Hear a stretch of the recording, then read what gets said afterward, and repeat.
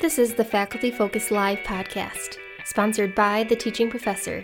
I'm your host, Tierney King, and I'm here to bring you inspiration, energy, and creative strategies that you can utilize in your everyday teaching.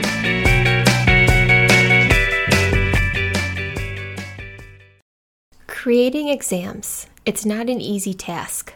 From crafting exam questions to trying to make your exams more accessible, while also trying to promote academic integrity, there are numerous elements to consider.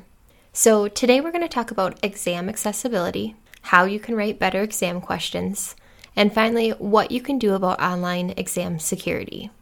To start, in Elizabeth Harrison's 20-Minute Mentor, How Can I Make My Exams More Accessible?, she explains how important it is that everyone has an equitable opportunity to learn, and in terms of assessment, an equitable opportunity to demonstrate what they've learned. What I want to suggest to you today is that it's very important for us to provide equitable opportunity for students to demonstrate what they've learned. Why is this so important? It's because, on the one hand, we know that all learners differ. Everyone learns differently from everyone else for many different reasons. Biology, genetics is certainly one. Socioeconomic background is another. That involves the preparation that students had available to them, took advantage of perhaps.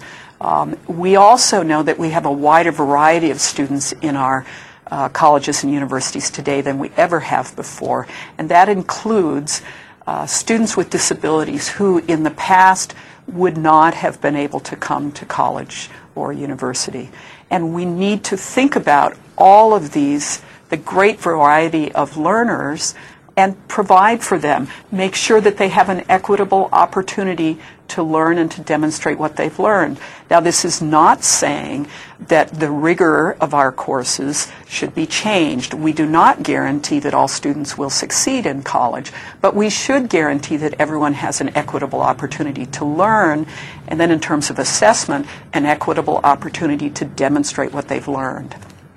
So, three things to consider when you're designing an exam. First, your goal. What do you want students to demonstrate? What are you looking for what will you be looking for as you grade these exams?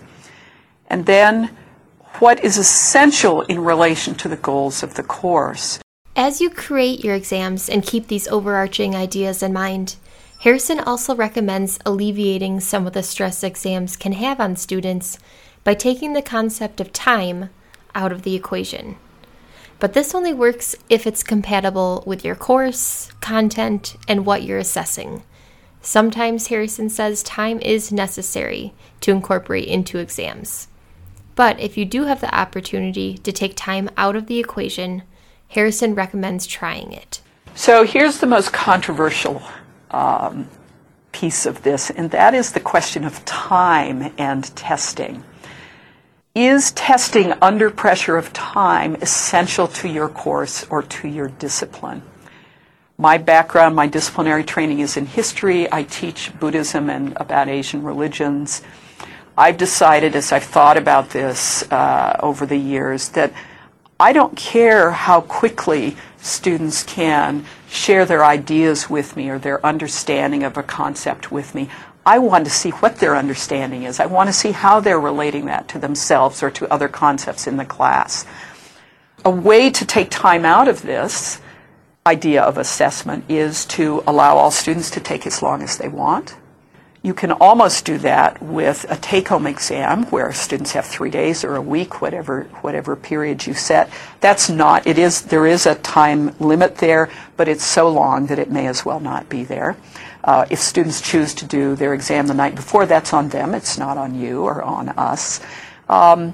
I choose to schedule my class at the end of the day, in the evening. I know no one else follows me in the classroom, so I tell my students they can all take as long as they want on an exam, and I bring a book or other work, and I sit and wait until everyone is finished. It rarely takes more than half an hour beyond the usual testing time, and everyone has a chance. The stress is off, and they can think about what they want to say instead of thinking about whether they have enough time left to say it. You could consider constructing shorter exams. do you really need to have students show in order to assess whether they know their stuff? Maybe 3 problems in a math exam would work just as well as 7. And you could give them more often. It wouldn't take you as long. The grading is less. It might cumulatively, it might add up to the same amount of time, but it's quick if you only have a few problems. So you might think about that as another kind of solution. As you start to become more conscious of creating accessible exams, you also have to take into consideration the craft of writing exam questions and how you can create well-written multiple choice questions or open-ended questions that don't cause confusion. Your goal is never to confuse the students, but measure their learning through well-crafted exam questions. Here, Ken Elford addresses some of these issues in his 20-minute mentor, How Can I Write Better Exam Questions to Measure Student Performance and Learning? Exams are difficult to write.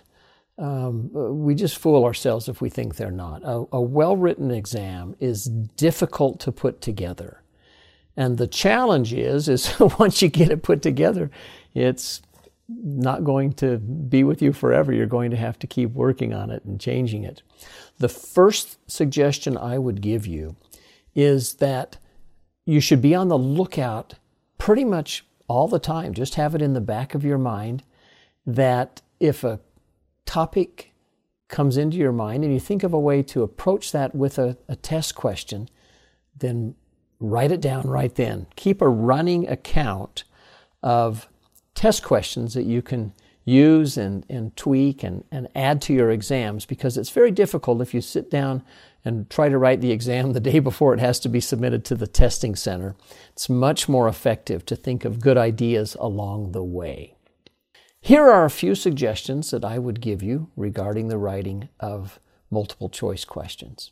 The first is you need the grammar to be as unambiguous as possible. English is a tough language. It's very easy to be ambiguous in English. It's so easy for us to misplace a modifier or to have an implied pronoun, which was not the pronoun we intended to imply, or to have a phrase, a modifying phrase misplaced. Grammar that is imprecise in a multiple choice question can really cause students difficulty because they won't be able to hear the tone, the intonation, the emphasis, and the way you wrote and read that question. They'll read it cold, most likely in a testing center. And it can sound very different than when it came off your fingers on the keyboard. And so it's helpful if you have your questions read by someone else, but I would suggest for the second item, avoid incomplete statements. For example, I would avoid a question like this: which of the following is the state capital of California? And then a colon and 4 choices.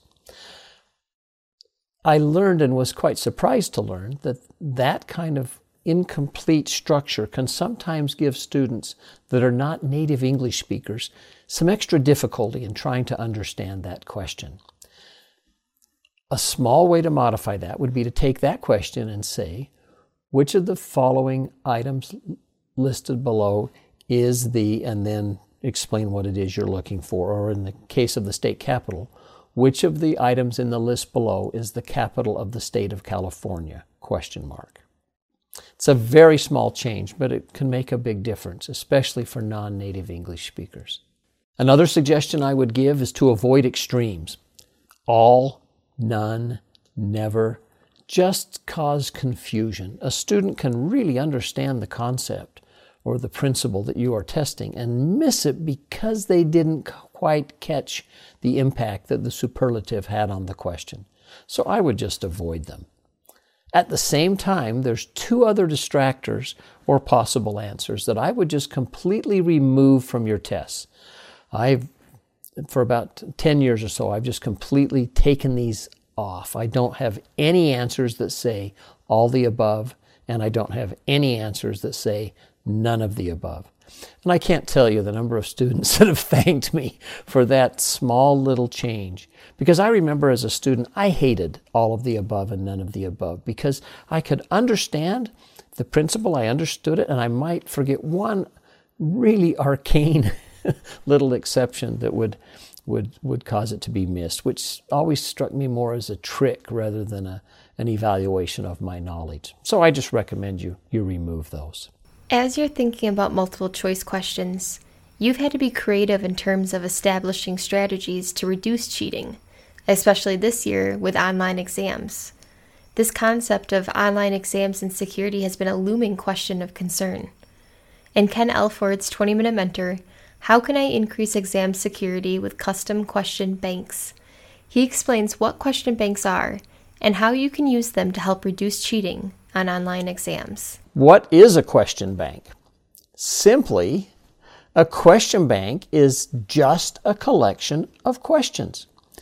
You might think of, on the televised lotteries or bingo parlor games, they have those big metal cages, and they'll put balls in with numbers or letters and things, and then they turn the cage and out will drop one of the balls. Well, that's kind of the way a question bank works. You might have, think of it as if you've got one of those metal cages, and into that cage you drop your questions. And then the questions can come out in a random order. So think of it this way. If we have that metal cage and we drop, questions into that cage, how many ways are there to pick four?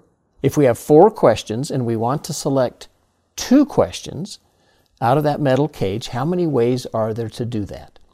Well, it turns out there are 6 different ways to select 4 different questions that are unique.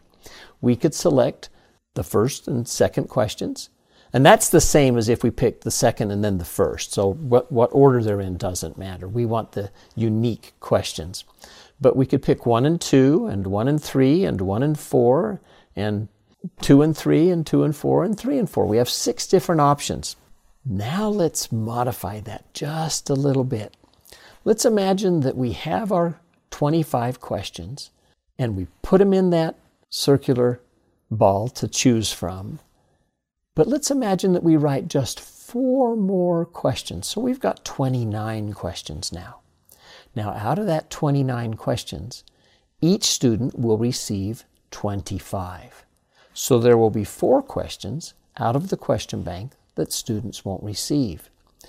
Just making that little change of adding 4 questions to the testing bank changes the number of available and possible test combinations and question combinations that students could receive from 1 on the printed test to 23,751 different combinations that students could receive of different question numbers in their test. Now, if we select a few questions, oh my goodness, this is where the power of math really starts to kick in. If we have 29 questions still in our question set, and instead of picking 25, we decide to pick just 5. If we do that, it turns out there are over 118,000 ways to pick 5 questions from 29.